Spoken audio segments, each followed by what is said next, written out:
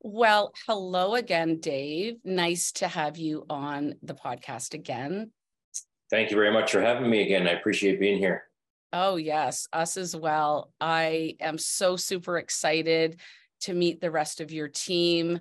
But if you could just give us a little bit of a background on Boots on the Ground and the amazing things that you guys are doing. Sure. So Boots on the Ground is a volunteer-run organization, and we provide 24/7 peer support to all first responders across the province. That includes police, fire, EMS, corrections, and nurses, both serving and retired, and both frontline and civilian members. And coming this spring or early summer, we're going to be serving the military as well. And we have a bunch of other programs, including a therapy dog program, a psychologist payment program, group debrief program. And the one we're here to talk about today is our amazing PTSD Service Dog program. Thank you. And I am so excited. I'm such a an animal lover, but anything to do with dogs. And I've seen the amazing work that animals can do and the love and the compassion that they show those that could be suffering with mental struggles. And I cannot wait to speak to your team. So can you introduce them? Absolutely. On the right-hand side of the screen is my lovely bride, Linda McLennan, and she is the program manager for the PTSD Service Dog program. And to her left is Lynn Jorgensen, one of our longtime volunteers, and she's the training manager of the program. Welcome, ladies. So excited. I've been waiting and waiting and waiting for you guys to come on. I was hoping we could do this live, but perhaps next time. I can't wait to meet some of our furry little friends. So thank you, thank you, thank you. Two women, obviously powerful women, doing amazing work.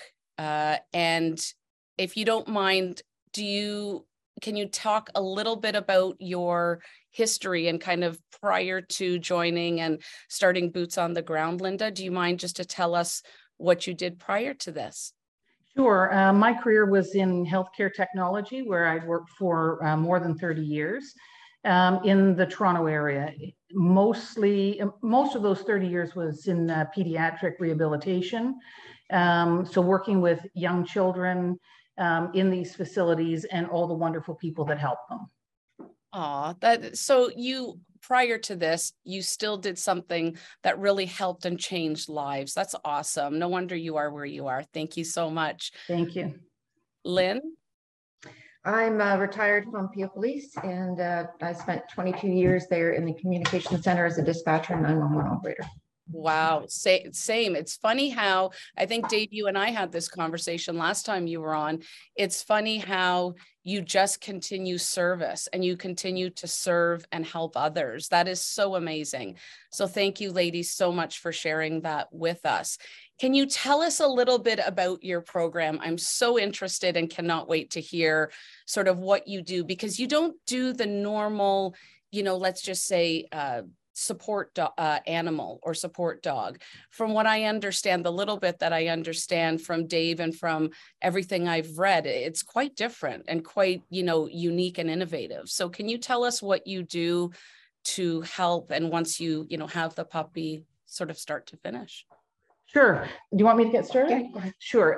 So what we do is a little bit different, and it comes from some of our experience in the past of fostering other service dogs outside of this program. And what we decided here was to actually provide a puppy to an individual with PTSD early on and look for some early gains just by having a puppy, much like you talked about your wonderful dog and how good it is for you. It's the same thing that we were looking for at the beginning of the program, for an individual to take home a 9-week-old puppy.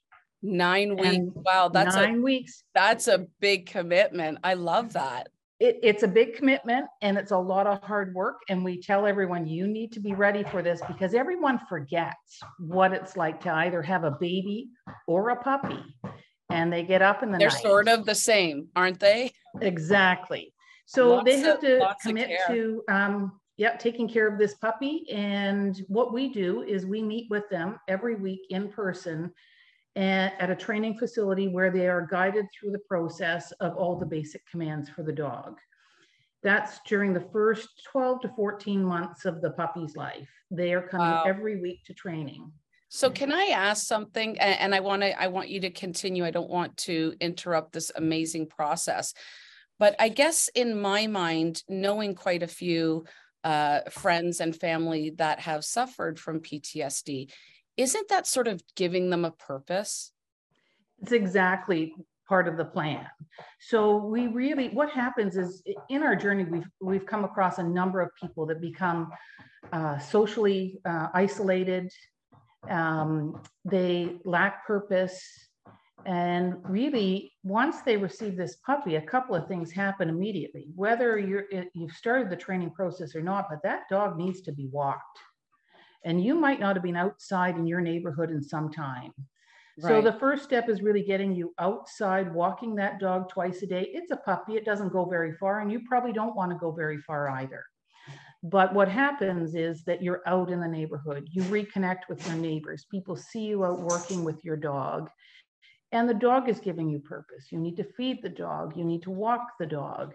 And it's the start of the journey for the individual. I love that.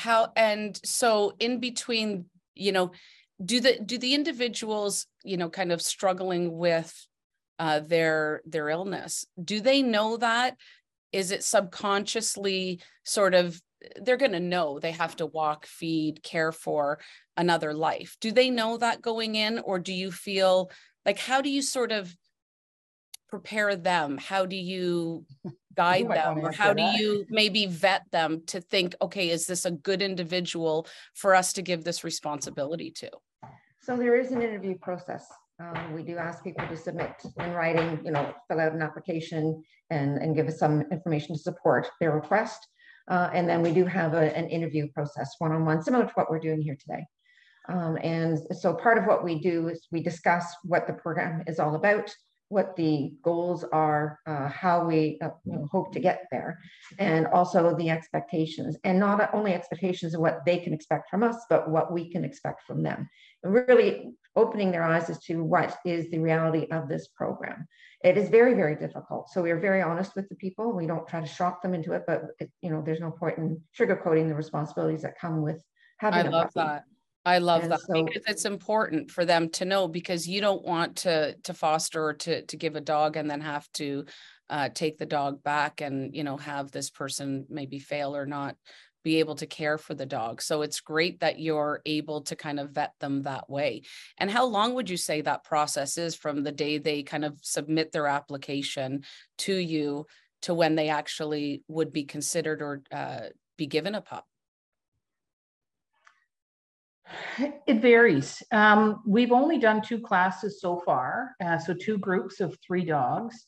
And typically what happens is once we know that we've got funding to proceed with another 3 dogs, is that we look at the people that have been referred to us. So sometimes people will be referred and we'll say, we're not really looking at the next group at this point. We'll circle back to you.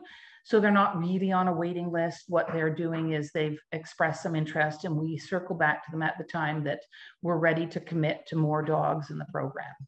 Wonderful. Now, can I ask this question again? Anything you don't want to answer, just say, I don't want to discuss this, but what would it take to fund, say, 1 dog? If somebody wanted to come to you and said, I'd like to fund 1 dog or 10 dogs, what would that look like from you don't need to explain where the money goes, because I think it's evident. What would something like that cost? So in our program, it's estimated to be just under $10,000 for a dog to start the program to completion. And during that period of time, the dog is attending training on a weekly basis.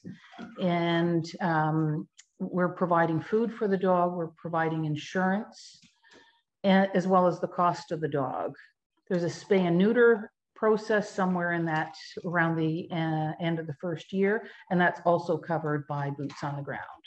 That's amazing. So that 10,000 is over a 2-year period to get that dog from start to finish. Okay. And is there any cost to the new owner, or this is completely funded through your, your fundraising efforts and whatnot and donations? So the owner of the dog is required, we cover a big portion of it, but what they're required is treats and toys and all those things that you can spend a lot of money on, as you know, with a dog. And I know with a dog, 2 dogs. 100%. So that's really what they're putting into it in the first 2 years. At the end of and the obviously program, food and everything like that as well, right? so we're covering a good portion of the food for them. So when we can, if we've got the funding for it, we are providing food for the dogs. And that will be until the dog is almost 2 years old when they graduate. Wow. Wow, that's a gift all on its own. I would like to ask you, what kind of dogs, like what breeds? I guess you're more looking, I would assume more looking for temperament, but do you pick small dogs, big dogs, rescue dogs? Can you give us a little information about that? So right now we're using labs and we've had some success with that, but we're hoping to branch out and try different breeds. Certainly there are some breeds that are better suited than others. So we're doing some research on that, but we're hoping to find different breeds. There are different needs. Some people, depending on what their lifestyles are, living conditions or living quarters, size of homes, that sort of thing, cars, they may want a smaller dog versus somebody who wants a bigger dog. So we're looking to kind of expand that, but we're not there yet. We haven't made any decisions, but currently and you're still sort of young in the process, but I mean, nobody can discount the importance of what you're doing. You're essentially giving somebody their life back, is the way that I view it. We hope so.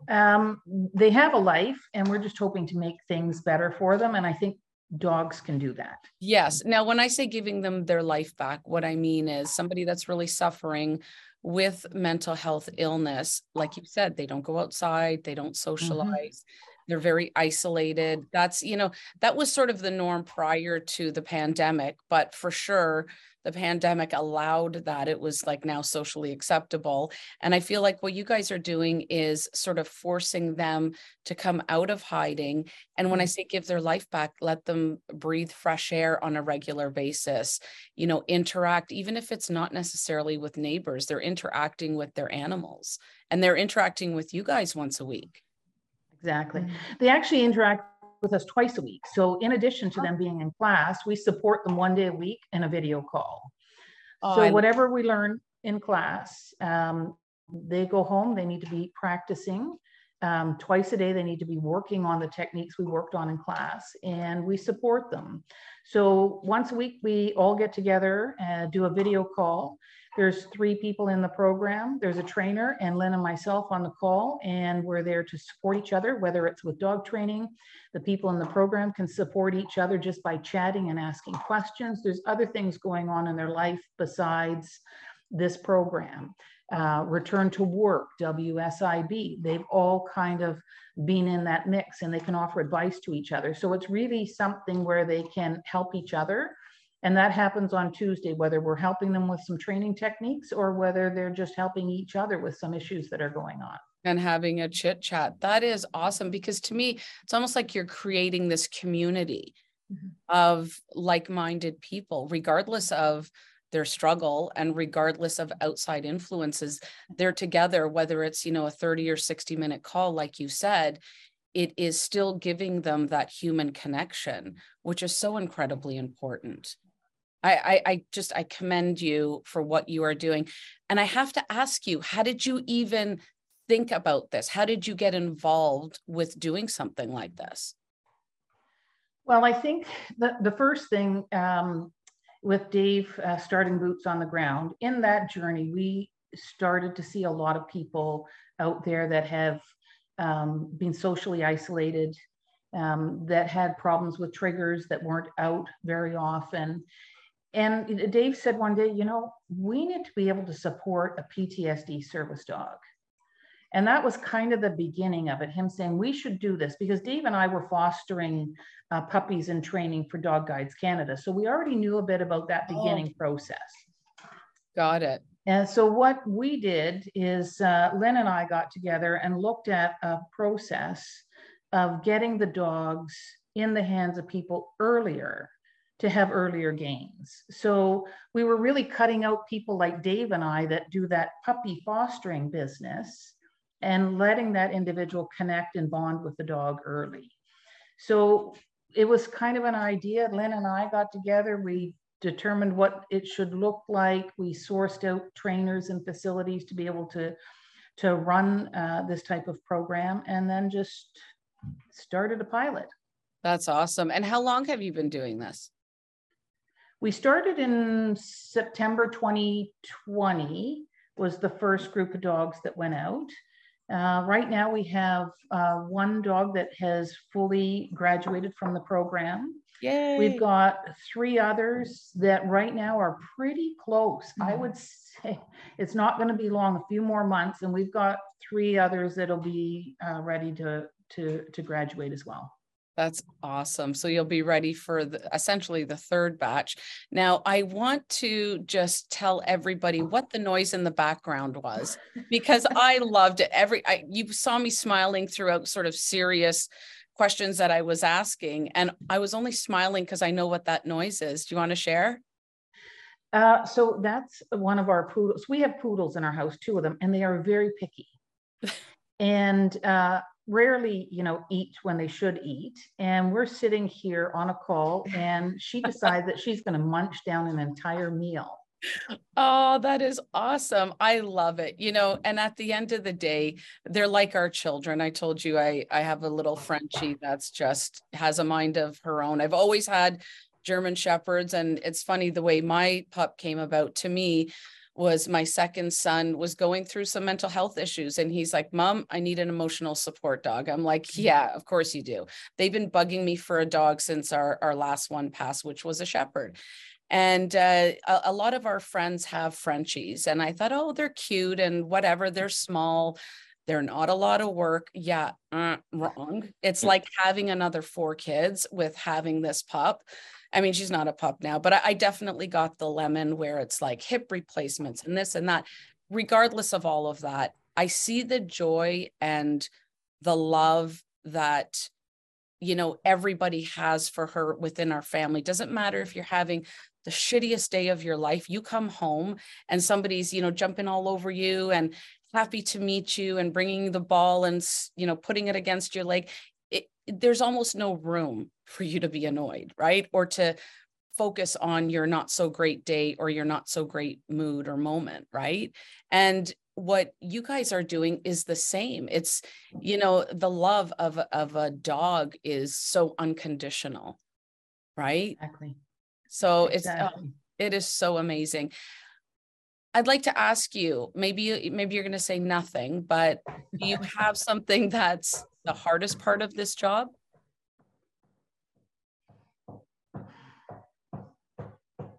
Yeah. And we can't say cleaning up poop because that's like my worst, but it's necessary evil. I mean, have you ever had to take a pup back because the person maybe wasn't able to care for their pet, or what would you say? No, so certainly on one occasion, we took care of one of the dogs for one of the individuals that was having there were some family things that were going on. And we've offered everybody in the program, if you feel overwhelmed, especially with that brand new puppy, we will help you out. We can take the dog for a week or 2 weeks. We've got 2 dogs. What's one more? It's a lot, but what's one more? So we've done that before, just helping somebody out, and then the dog goes back to them. But what we find is that once they get bonded to the dog, they're not letting it go, because now if I've got some things going on in my life, I really need that comfort from the dog. And you don't see that dog coming back very often. Aw, you know what? I see both of your angel wings in the back behind you. You really are heaven sent. And I see, just both of you as human beings. You're so giving and so caring to others. And it's so important in this time and the world we live in. Again, I focus very little on the past and on the pandemic. But the work that you're doing is so incredible and so important. And I know that you both know that, but just even saying, okay, you know, I'll take your puppy back while you deal with, you know, whatever, that is so massive. Like the support that you're giving is huge. They need the support, and they need to know that we're here for them. It's a tough journey. They say yes to that puppy, and I'll tell you, Lynn tells them, this is the hardest thing you're ever going to do. And other people in the program will tell you exactly that. It was the hardest thing I've done. And they'll go, I'm ready for it. And she'll say, it's hard. It's a puppy. Yeah. Lots of things happen. They chew things, they eat things, they, you know, all kinds of things happen with a puppy. Yep. I'm surprised. I'm sorry. Sorry, no, go ahead. The applicants at that point come into this thinking, oh, I'll go to puppy class and it'll be fine and puppies are sweet. And that's not the case. It's not the case. I mean, like I said, we don't sugarcoat. We try to tell them exactly what to expect. And oftentimes we've seen this, you know, in the two groups, we'll say, okay, your dogs are this age, they're going to go through this phase now. And they, oh, not my dog's sweet. And then giving them up, you know, it's like, oh boy, were you ever right? You know, and because we try to prepare them and let them know what it is that's coming and how to deal with it. Because although, you know, yes, these dogs are chosen specifically for these individuals. We do have somebody come in and do a temperament test and choose the very best dogs that, you know, that are available. They're still puppies, and there's no escaping all the puppy business that goes along with that. Isn't it called the terrible twos, turbulent threes? But in dog years, obviously the stages are different, but it's the same. I mean, I can only see, I don't know whose house you're in, but I know you come into my house and I can't tell you how many times we've repaired baseboards.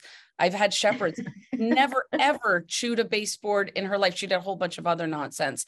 And it's funny because every time right before she gets sick, because they can't talk, she'll do something like that. And I'm like, you know, it took me a few times of replacing the baseboards and kind of cluing in that they're doing something for a reason. And yeah, some of it's naughty behavior, but, you know, sometimes there's, you know, you got to think past that behavior too. Yes, some of it's stages and, you know, maybe something else is, you know, brewing for the pup too, right?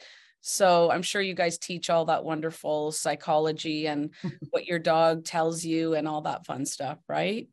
Yeah. Or do you not have baseboards? Because I was thinking of just removing mine altogether. Yeah, I would say that the puppies in our program have done that. And we know for sure at one of the houses. And the first thing we say is tire that dog out. It's a puppy. The dogs that we have in the program right now, they're labs. They need to be tired. And if you give them a minute and you think that they're just sitting there nicely, oh, look at them lying down right near the baseboard. They're actually gnawing on it and you don't know. So you've seen that, right? 1,000%. And it's funny because I don't know, excuse me, that it changes. Again, just speaking from my own experience, my son decided to plug in his Fitbit or whatever into the wall right beside the dog bed. Well, she saw this dangling thing going back and forth. Well, there was no watch band left. He's got like the little thing on it. And so he's saving up for a new band. But, you know, I mean, you can train them the best you can. The only thing I always say, it's sort of like having a kid. If you don't want them at it, just put it out of the way where you know, they're not going to be tempted to whatever, right? Because I think you can train them as well as you can train them. But like you said, takes 30 seconds and I don't know, one of your shoes or your Fitbit's gone. Yeah. And we certainly do that in our program. We ask them if they can't have their eye on the dog in the very early stages, if the dog needs to be in the crate. I was going to ask. Yeah, we do crate training. Yeah. And we provide a crate. And if they can't, so for example, with a very young puppy, you get up to go to the bathroom, the dog needs to go in the crate. These people that are in the program, some of them, they will be sitting and then they may disassociate. And then there's that dog wandering around doing some naughty things. So we ask them, puppy proof your house. Don't leave things on the floor. Pick up your socks, your gloves, your shoes need to go in the cupboard because those are all the things that your dog will eat and if not ingest. True. Yeah. I had my girlfriend's dog big, oh my gosh, I can't think of the breed now, ate a plastic bag and had to have major surgery. Yeah. And I'm like, how does a dog, I'm going to think of it before we leave, but anyways, but a whole entire bag and was wrapped around her intestines and stuff like that. So it's, you know, the darndest things that they get into, and whatever smells good or, you know, sounds kind of fun, away they go. Right. But that's sort of, I don't know, like you said, it is part of the responsibility and part of, you know, dog owners. They just have to sort of beware of what they leave from, you know, the nose down, right? Exactly. And labs are known for that. They like to eat. They will eat anything, and we use labs. So beware. Yep. Beware. Hide your socks and shoes. I always have a conversation with my dog, and I tell her, like, she's here for life, but if she eats my shoes, she's gone. She can eat the kids' shoes. I'm good with that, but not my shoes. And so far, knock on wood, she has not eaten a shoe. Watch, I'm going to go home now because I just said it, and one of my shoes will be gone, but it's all good. Is there anything else that you want to share about your amazing program? Like, can people, I guess, if they want to donate, if they want to contribute to the cause, do they just reach out to you directly? Certainly they can reach out to us, or they directly reach out to Boots on the Ground on our website. Yeah. There's a donate button on our website. They can send information to info@Boots on the Ground, and we can certainly direct them from that point. That's great. And can you just tell me what your website is again? So it's bootsontheground.ca. Perfect. And I'm going to include a link in this bio. Perfect. That's awesome. Thank you for having us. Oh, thank you so much for being on the show. Appreciate it. Have a good day. Thank you. All right, take care. Thank you. Bye. One question I forgot to ask, and this is just more me being curious, is when you do the guide dogs or the other dogs that you were talking about, what you did prior, how long, like what age do they, because they're usually like a year or 9 to 12 months or 18 months, aren't they, by the time you give them to their handler? So actually the way the dog guides program works is that you get a puppy at 7 weeks. And then very early, because they've got a lot of puppies that they're turning out a couple hundred dogs a year. They don't all graduate, but they're putting out a few hundred dogs a year. So you get a dog at 7 weeks, and you keep that dog with you. That's the tail. What I was doing, I was trying to hold her tail. I was trying to catch it so it didn't make so much noise. It's all good. I love it. Okay. But so we'd have that dog for about 12 months, somewhere in that 10 to 12 month time period. And then the dog goes back to dog guides. And at that point, the dog is in training for another 4 to 6 months with not the handler, but a trainer. Oh, okay. And then the dog is paired with someone. So the dog is somewhere around 2 years old when it's ready to be paired up with somebody. And then at that point, the individual that's receiving the dog comes to their facility, stays there for approximately a month, and gets trained on the commands the dog knows, and bonding with the dog.